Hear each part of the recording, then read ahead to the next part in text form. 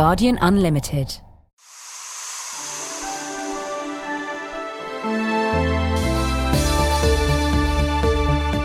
Hello, I'm Alison Benjamin, and this is Environment Weekly. Coming up on this, our first show, I talked to David Adam at the UN climate change meeting in Bali. What is likely to be the outcome of the 2 weeks of negotiations to map out a new protocol when Kyoto expires in 2012? We'll also hear from the Tories on their energy policies. Just how green are they? And we find out why one town in Britain is doing its bit to be more climate friendly by making Tuesdays a car-free day. This is Environment Weekly from Guardian Unlimited. With me in the studio is John Vidal, The Guardian's environment editor, and Larry Elliott, economics editor from the paper. The main story this week has to be the UN climate change talks going ahead in Bali. Delegates from over 180 nations and observers from hundreds of NGOs have been meeting to begin negotiations for a new deal to succeed the Kyoto Protocol, which expires in 2012.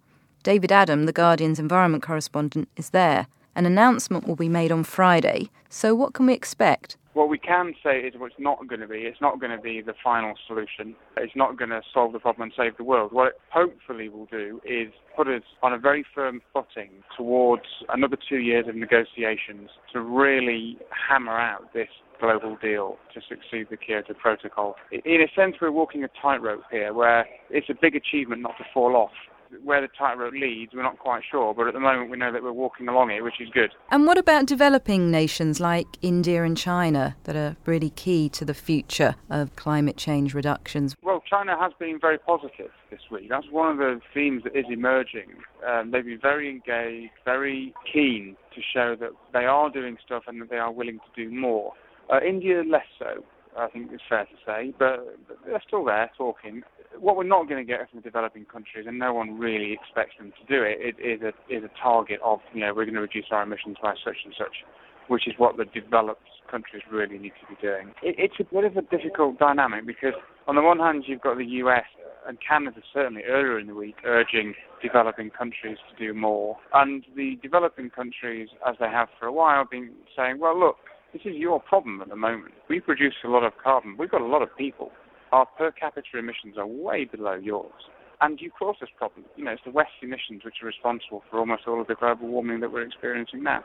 And so China, in particular, want the US to make some kind of concession before they sign up to anything that's going to require them to do too much. That was David Adam in Bali. John, what do you think is key for there to be any hope of a post-Kyoto deal? I think it's got to be a target. There's got to be some kind of target, some kind of timetable set up. These negotiations can't go on forever. They've given themselves 2 years. This is step one. But they need to come out, I would say, on Friday night with something which says, let's get to 20% or 40% or whatever by a certain date. That would really set the thing off.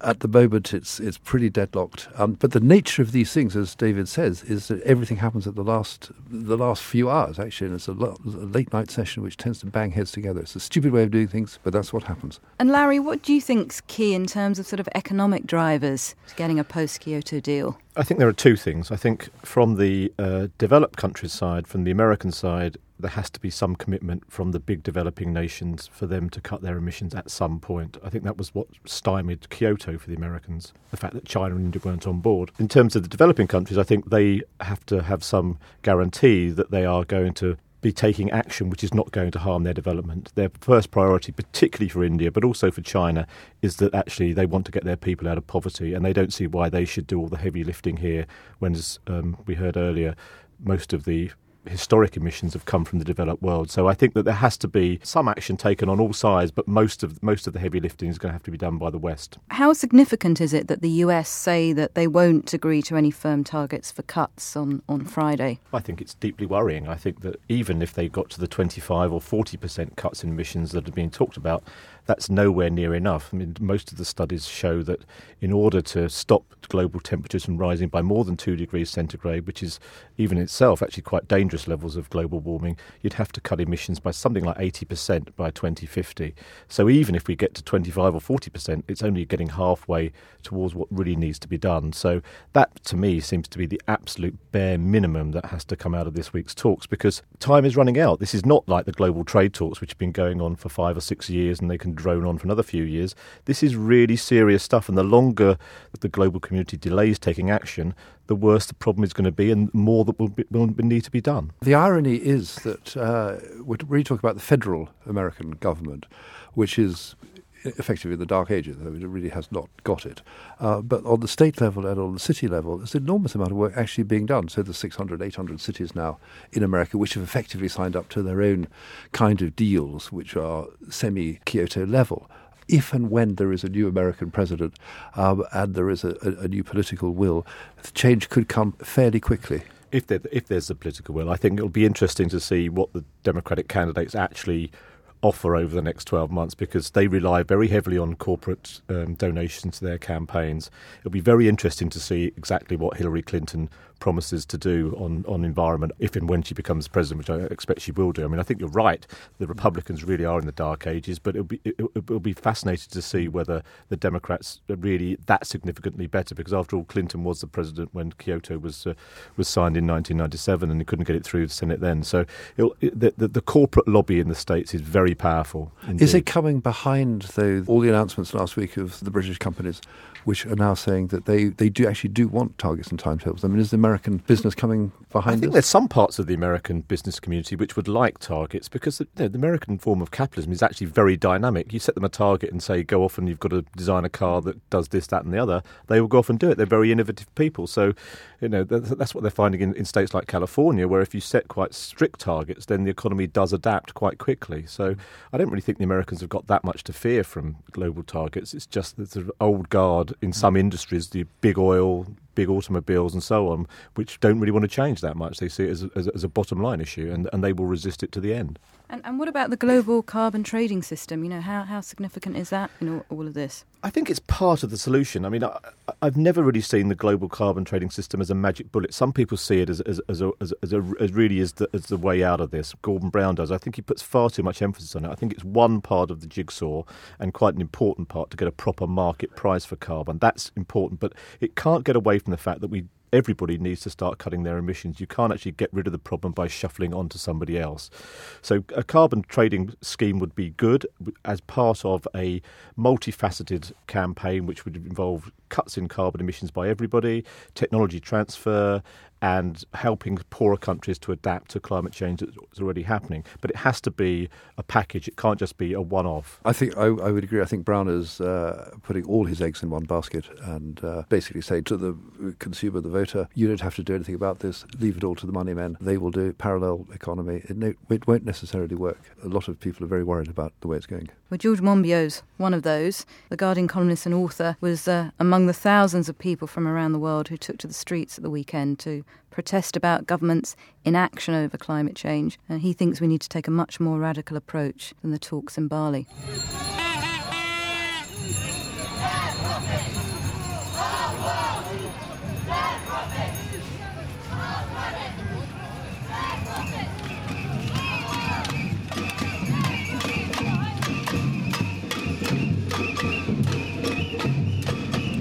That's the sound of the Climate Change March, which is just gathering now in Grosvenor Square in London.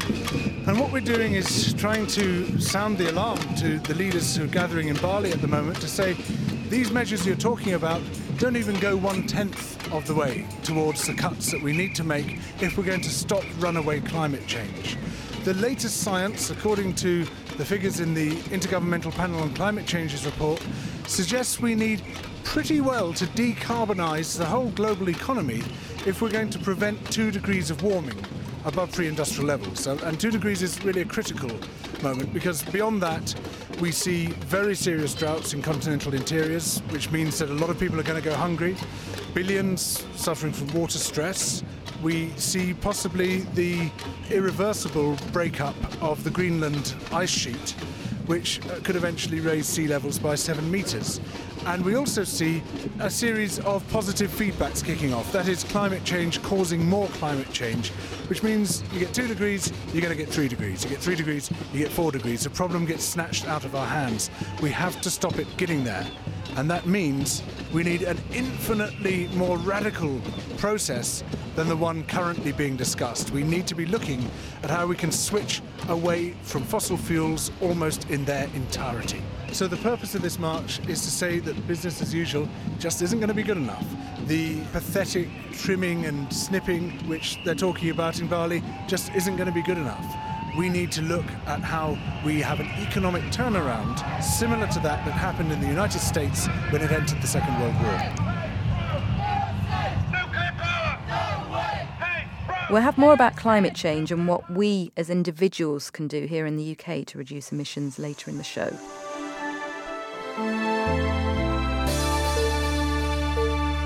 I'm Alison Benjamin and you're listening to Environment Weekly from Guardian Unlimited. Still to come, news on Guardian Unlimited's Tread Lightly initiative and Lucy Siegel on why it's not ethical to buy cashmere this Christmas. It's an incredible environmental story, and when people say that fashion doesn't matter, they really don't understand the impact, the environmental and social footprint of fashion, which can be huge. But first, here's our news roundup for this week. Pioneering project to save Sierra Leone forest from loggers. Greenpeace calls BP's tar sands plan in Canada an environmental crime. Wind energy to power UK by 2020, says government. Business runs out of green energy supply. Ministers told to use eco-celebs to promote green message. We've heard that the RSPB is saving 2 forests, one in Sumatra and one in Sierra Leone. John, do you think this is the way to stop deforestation? I think the jury's out on that. It's certainly happening all over. Guyana came to Britain only a few weeks ago saying, will you take over our forests? Will you run them for us? Developing countries everywhere are being besieged by very large conservation groups, charities, organisations who are offering to buy up, rent out, take on very long leases, very large areas of hotspots, places which they believe are extremely in danger. So this is a phenomenon of the times. It's led by very rich people. It's led by very rich organisations. It's extremely off-putting and very objectionable in many ways as well, because it's a kind of eco-colonialism. It's basically saying you, the poor, can't run your forests. We'll do it better for you. So a lot of people in Brazil, a lot of people in Central Africa are very upset about this. Governments aren't too worried. They get their forests managed cheaper. But isn't there an element of truth in that? We've had, so much logging and so much deforestation. No, it isn't. I have to say that anything the RSPB can do, the Malaysians or the Indonesians or whoever can do it just as well if they're given the resources. They know perfectly well how to maintain forests and look after them. They haven't got the money to do it. It's as simple as that. And the World Bank has actually said that they want to include forests in carbon markets, something that the Friends of the Earth are vehemently opposed to. I think that it would be a strange thing for the World Bank to do. There's lots of things the World Bank could be doing, and I think that to include forests in carbon trading seems to me to be really not being able to see the wood for the trees, really, to be honest, to have a bit of a pun there. The World Bank has got lots of issues that it needs to address, and I would have thought that including forests in carbon trading is very, very low down on my list of priorities for the World Bank. I mean, it needs to start looking at sustainable development in its programmes. It needs to actually start having a real attempt to actually get funds into poor countries to help them to adapt. This really is a bit of a diversion. I'm not sure if it is, actually, because I think that what we forget is that 8, 12, 15% of all our emissions actually do come from deforestation. So if your intent is to stop emissions, then one of the best ways to do it is to try and prevent the forest coming down. And it is because the forests tend to be in the very poor countries. It is a conceivable way of getting large amounts of money to them. It remains to be seen. I mean, well, provided you do get the money to them, that's what I doubt. Really, it's not the attempt to stop deforestation that I have a problem with. It's the attempt to link it with the carbon trading thing, which is not working properly in any event. And this seems to me just to be another way of making something that's not work in the future. So that's my problem with this, really. Yeah, and the World Bank's got an absolutely atrocious record in any kind of forest management. It's trying to do a whole lot of stuff in the Congo Basin at the moment, and it's mired in corruption. It's not a bean has got anywhere near the people who actually need it, and it's just going into the pockets basically of a few loggers who are running circles around them. BP, we hear, are backing a tar sands project to extract oil in Canada. Greenpeace says it's going to be an environmental disaster. And we've also heard that Shell has pulled out of solar power. No, what's going on here? I thought BP had rebranded themselves as Beyond Petroleum, and we keep seeing Shell ads that are demonstrating how interested they are in the future of the environment. Two things are happening with the tar sands, I think, coming together. The first is that people are starting to really worry about what's called peak oil, the fact that oil is going to start running out pretty soon. We're at close to the maximum actual production of oil, and it's going to start running out from traditional supplies. So there's an awful lot of pressure on the oil companies to find new sources. And the second thing is that the oil price has been going up and up and up. So whereas 4 years ago it was $20 a barrel thereabouts, it's now 5 times as much. It's nearly $100 a barrel. So quite a lot of oil in inhospitable places, or very difficult to get at places, or oil that's not particularly nice stuff, it's actually not very rich, is actually now being looked at very, very closely by the oil companies. So the tar sands in Canada, it takes an awful lot of energy to extract the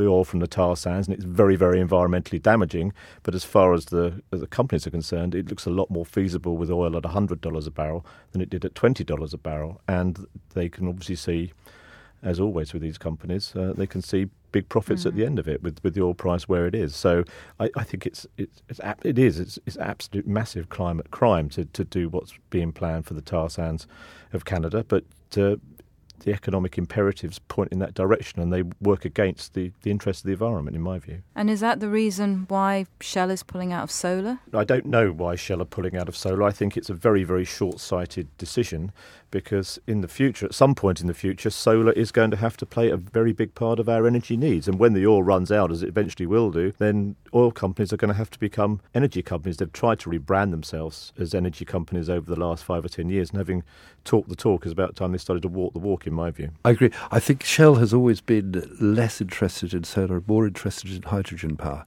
That's where it seems to be putting its, quote, renewable stuff. It sees its future very much going in that direction. BP, to be fair, I mean, these are only fig leaves. I mean, they are still very large, dirty oil companies. Let's not forget that. But BP has tended to take the solar. Shell has tended to lead on the hydrogen. Whether that is actually what's going to happen, I don't know. The UN's annual development report, released in the run-up to Bali, said vulnerability to climate disasters was heavily concentrated in poor countries. Bangladesh has always suffered more than its share of natural disasters, but the recent cyclone is only part of worsening climate instability. Annie Kelly was out there last week for The Guardian.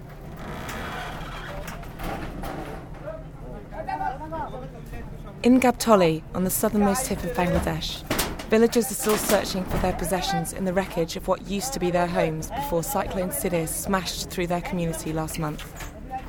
Many of them lost their lives, and 95% of their houses were destroyed. People here are used to disasters.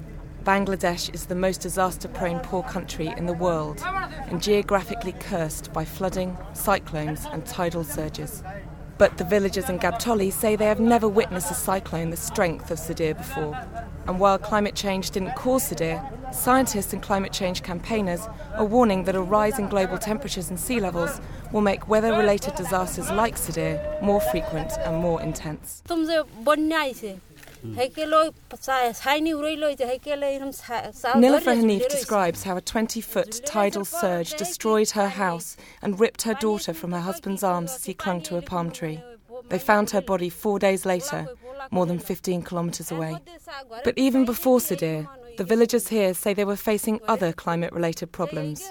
Rising sea tides have caused the salination of the groundwater, which has made their fresh water source undrinkable. And unpredictable weather and rainfall is making it difficult for them to grow the crops they need to supplement their diet.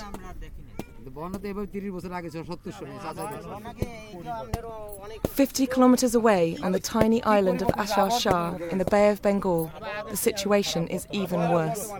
It's home to 2,000 people who scrape a living drying fish on raffia mats strewn down the beach. Cyclone Sidr killed almost a third of the people who live here. Rising sea levels have also meant that this community have had to move almost 3 kilometres inland over the past 10 years as the water claims more of their island. They say they may now have to join the steady stream of climate change refugees flooding to Bangladesh's crowded cities. Environmental campaigners are now saying that traditional relief effort is no longer sufficient to help people like those in Ashar Shah deal with the implications of climate change. Instead, development agencies are saying £50 million a year must be spent helping countries such as Bangladesh adapt to our increasingly unstable climate.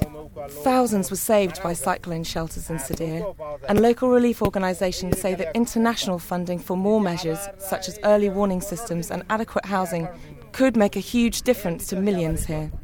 And as the Bali Climate Change Conference moves into its final days, I asked Sylvester Halder, Deputy Director at local agency Heed Bangladesh, what his message is to the rest of the world. The climate change is affecting the entire world, and we being a community that are living close to the vulnerable areas, the effect of global warming and the melting of the ice is having an impact, rise in the water sea level.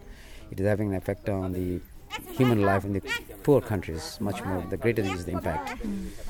So my request would be that it's a concern for the entire human race, and the government should respond accordingly so that one part is affected, the other part is also affected. If a poor world is affected, the rich world is also affected. If the rich world is affected, the poor world is affected. So we are living in a global village, and we all need to take precautionary measures. And the leaders of the big world, or the rich countries, have a big role to play in reducing the effect of environmental change. That was Annie Kelly reporting from Bangladesh.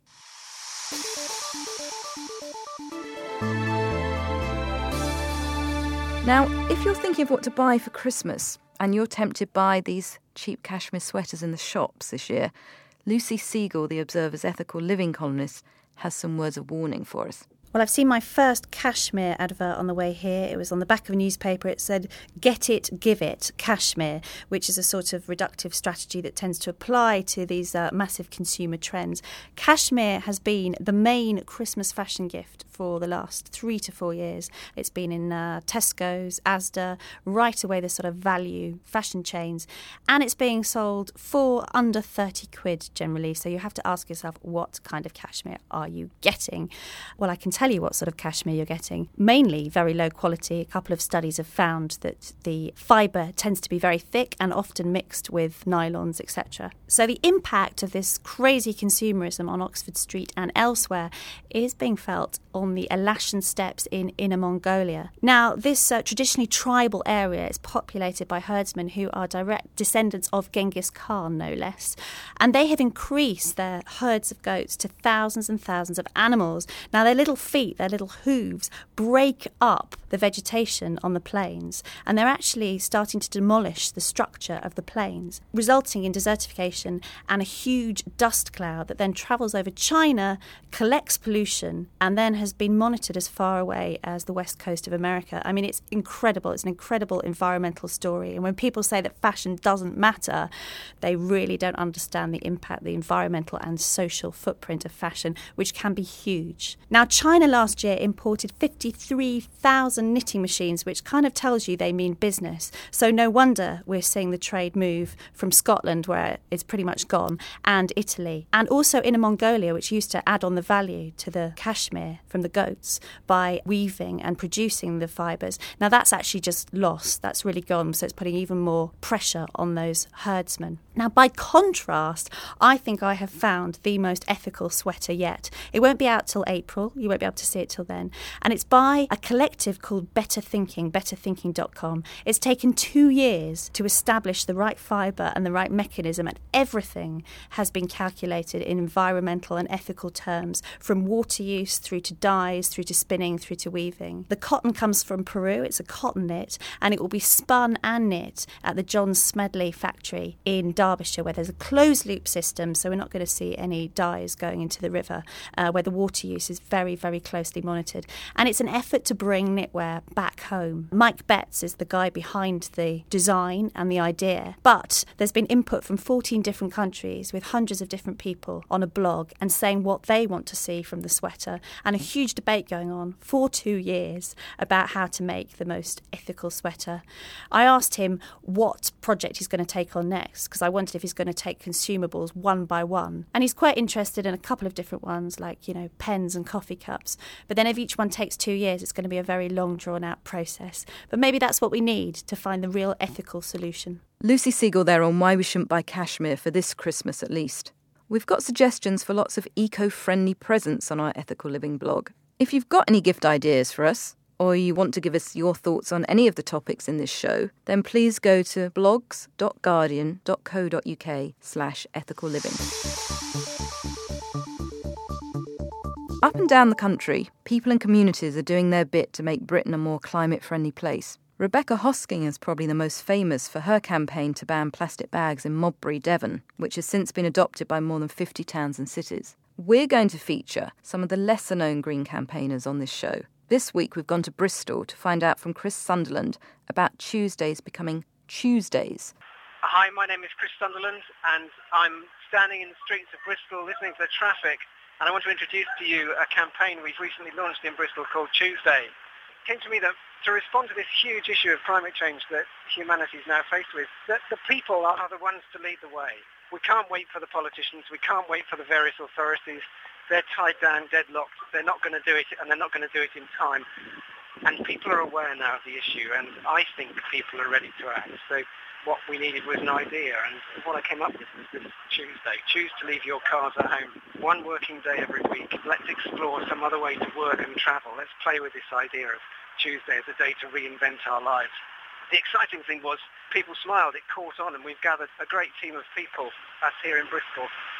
And the task is to catch the public imagination. Our challenge is to cut the carbon footprint of the city, to actually make it count now. At its heart, Tuesday is a dream. It's a dream that people are willing to act on climate change. It's a dream about our human creativity and our willingness to adapt. Okay, well, I've come now to a quiet place in the city, which for me speaks of what Tuesday's about, because it's about finding space away from the noise of the city to reflect on what's going on in the world and to reimagine our lives. I dream of cities that are living in a different way, of streets where people can play on the street, meet their neighbours, of neighbourhoods reinvigorated as we reimagine our lifestyle. That's Tuesday for me. That was Chris Sunderland. If you want to find out more about his campaign, go to tuesday.org. That's CHOOSEDAY. And if you know of a green campaigner you think we should feature on this show, tell us at blogs.guardian.co.uk/ethical living. Now, if you don't live in Bristol, but you want to make your carbon footprint smaller, you could join the Guardian Unlimited's online community Tread Lightly. By signing up to our weekly pledges, you can reduce your own CO2 emissions. Pledges so far include switching to energy-efficient light bulbs, washing clothes at 30 degrees, and taking showers instead of baths. Jessica Aldred is here to tell you about this week's pledge. So this week on Tread Lightly is the first of 3 pledges where we're focusing on what users and readers can do to have a more green Christmas. The first pledge is about switching on your Christmas lights for less hours. So we're actually asking people to turn them off for longer periods of time, so they're saving carbon, saving money. We're asking them to try and not to have big outdoor displays, which are probably the worst offender in terms of carbon emissions. And next week our pledge is going to be looking at the carbon footprint of toys which get shipped from China. They aren't made sustainably, they're not recyclable, they probably don't last for very long. The pledge for the Christmas week is actually going to be asking readers to try and cut down on the amount of waste that they have over Christmas, so thinking about things like food waste, paper waste, recycling as much as you possibly can.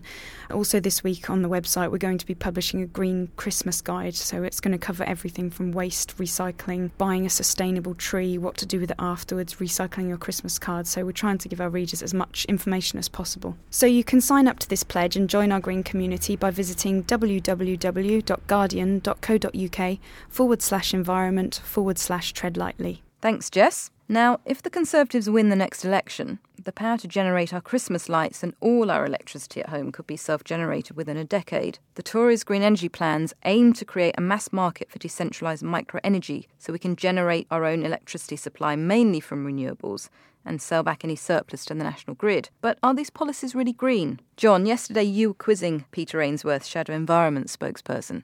Peter, last week you came out with some extraordinary stuff. Feed-in tariffs. What does all this mean? It doesn't sound very sexy, does it? Feed-in tariffs. No, but it is. Tell me what's going on. It is sexy. What is going on? We need to do far more in this country to improve the amount of renewable energy that we're generating and using. We're rock bottom of the league table across Europe, and we've been looking at the way other European countries have managed to lever up their renewable industries. And we found that there's a huge lesson to be learnt, and in particular from Germany, but also the Netherlands and Denmark, where there are very substantial amounts of renewable energy being generated. So you're going to reward people for generating their own energy? What it comes down to is that people who take the trouble to invest in renewable energy in their homes or in their communities will get a fixed price, so they'll know the payback period up to around 20 years. In Germany, it's half the cost of installing this kit, and there are now 250,000 people employed in the industry, so it's an all-round winner. Do you think it's going to happen here? I think we've got to make it happen. Is it just going to reward the poor or reward the rich? Absolutely not, because under the scheme we've devised, your energy price will stay the same, but when you're actually generating energy and selling it back to the grid, you're able to get a profit from that. So it should, in the long run, mean much lower energy prices for everybody. The wind power people are telling me that you're going to take away all their grants, and this is actually going to reduce, it's going to hurt renewable energy more than anything. What do you say to that? Well, that's absolutely untrue. All existing contracts will stay in place. There's this thing called the renewables obligation at the moment. This is what has failed to deliver renewable energy on a sufficient scale. We'll leave in place all the plans that people have got under the renewables obligation and bring in the feed-in tariffs in parallel initially. We think that this will be much more attractive to Do you think people will be, in Germany, I know that the people can pay their mortgages with the electricity they generate. Well, that's the ideal. I mean, the ideal, and I'm not saying we'll get there anytime soon, is to have every home a powerhouse selling energy back to the grid and making money out of it. Is this the logical extension of the Thatcherite revolution, where every man or every person should have a home, own a home? Now it should be every man should have a power station. It fits completely with our belief that people should be empowered far more than they are, that great big old-fashioned centralised ways of doing things aren't going to work in the 21st century. And this is genuinely about delivering power to the people, literally. It's a philosophical move as well as a... Well, it fits very much with our philosophy of local empowerment, but it also fits with our philosophy of not messing up the planet. What about the million-dollar question, nuclear power? There, if ever you had sort of big centralised energy, there you have it. What is the Conservative Party position on it? It this? is big, it is centralised, no question about that. And it is wasteful too. I mean, one of the problems with old-fashioned generating is that we lose a huge amount of the power before it ever hits a single light bulb, and that's as true of the nuclear industry as it is any other. We're not saying you can do away with the national grid. We're not saying that you can completely rule out nuclear. I think it would be irresponsible to do that. But are you putting yourself in a position where potentially in 10 years' time or 5 years' time you may not need nuclear power, as Germany is doing now? Well, I very much hope that the proposals we've announced will go a long way to bridging what's known as the energy gap. I mean, there's a huge amount more to do with energy efficiency, of course, particularly with existing homes, but it's a no-brainer for all new buildings. So, in an ideal world, I mean, the most efficient power station is the one that's never built because it's not needed. Good stuff. Now, if you were in Bali, what would you be saying? Would you be committing Britain to 60%, as Britain is at the moment, or would you be going straight for 80%? The key thing is not the percentage in 2050, when no existing politician is going to be around to shoulder responsibility for what has happened, but to base everything on the science. And we know from the overriding scientific evidence that a 2 degrees centigrade rise is the limit beyond which things get very dangerous indeed. So it's whatever it takes to stick to 2 degrees centigrade on a global basis. But the scientists are telling us it's 80%, they're even telling us it's 90%, and I've even heard it over the last few days, it's 100%. It's not getting any easier. I mean, there's no question about that. And the longer we've sat on this issue for at least 20 years, I'd rather see the scientists setting these targets, not politicians, because when politicians set targets, you get all sorts of short-term influences involved. It's the 2 degrees centigrade rise that we've got to use as our yardstick, and the percentage decrease in CO2 emissions follows from that. There's another part of the party which argues very strongly that there's got to be more industry, there's got to be more cars, more airports, more roads, more... I mean, what do you say to that? Well, it's very interesting. John Redwood's report advocated the use of feed-in tariffs, for example. So, I mean, there is not a gap in the way that people sometimes... But he also advocated more airports. He also advocated more cars and more roads. Yeah, and all these reports that we've had are recommendations for Shadow Cabinet to determine. It's undeniable that we need to have economic growth, but what we've got to do is to decouple that growth from growth in things that are damaging the environment and threatening, as we've seen with the Stern Review, the economy of the future. So all these things have to be weighed up and balanced. And I've repeatedly said on airports, for example, it's crazy for the government to go around talking about climate change and then ushering in a massive expansion in airport capacity in this country. The things just don't tie up. We will, I can promise you, be coherent on these things. That was the Conservatives' environment spokesperson, Peter Ainsworth, talking to John Vidal. So, John, were you convinced? You listen to the environment spokesperson, it's absolutely fine, it sounds great, and then you talk to the economics person and actually realise there's two parallel paths going on, and it's not coherent at the moment. On the other hand, they're lobbing some good questions in government, and they are helping to set the agenda. But there's two different wings, I think, of the opposition at the moment. And which one finally wins, I have no idea. Larry? I think that the problem for the Tories is that they can't make up their mind whether they want to be a traditional Conservative party, which obviously has a very strong green appeal, looking after the countryside. The traditional Conservative party probably was a green party. But the Conservative Party over the last 25 years has been taken over by a radical free market party. And so you've got these two things in tension. They can't really make up their mind whether they want to be a radical Thatcherite free market party, which builds airports and lets people drive wherever they like, or whether they really want to be a traditional Conservative party that looks a steward of the countryside and the environment. And until it actually decides which sort of party it wants to be, it's not really going to have a coherent view. I think some of the ideas the Conservatives are coming up with, the feed-in tariff, I totally agree with, and I think there's some consistency with what they're saying, which is empower people, take away the state and actually make people make the right decisions for themselves. All that's good, but I don't think you are going to actually get a coherent policy in government until they decide whether they want to be radical or conservative. You can't be both at the same time. Well, that's all we have time for in this first Environment Weekly. My thanks to John Vidal and Larry Elliott. Thanks also to the producer Ian Chambers. And don't forget to tell us what you think of the show by going to blogs.guardian.co.uk/ethicalliving. Environment Weekly will be back in January as a weekly podcast. In the meantime, you can get all your environment news from guardian.co.uk/environment.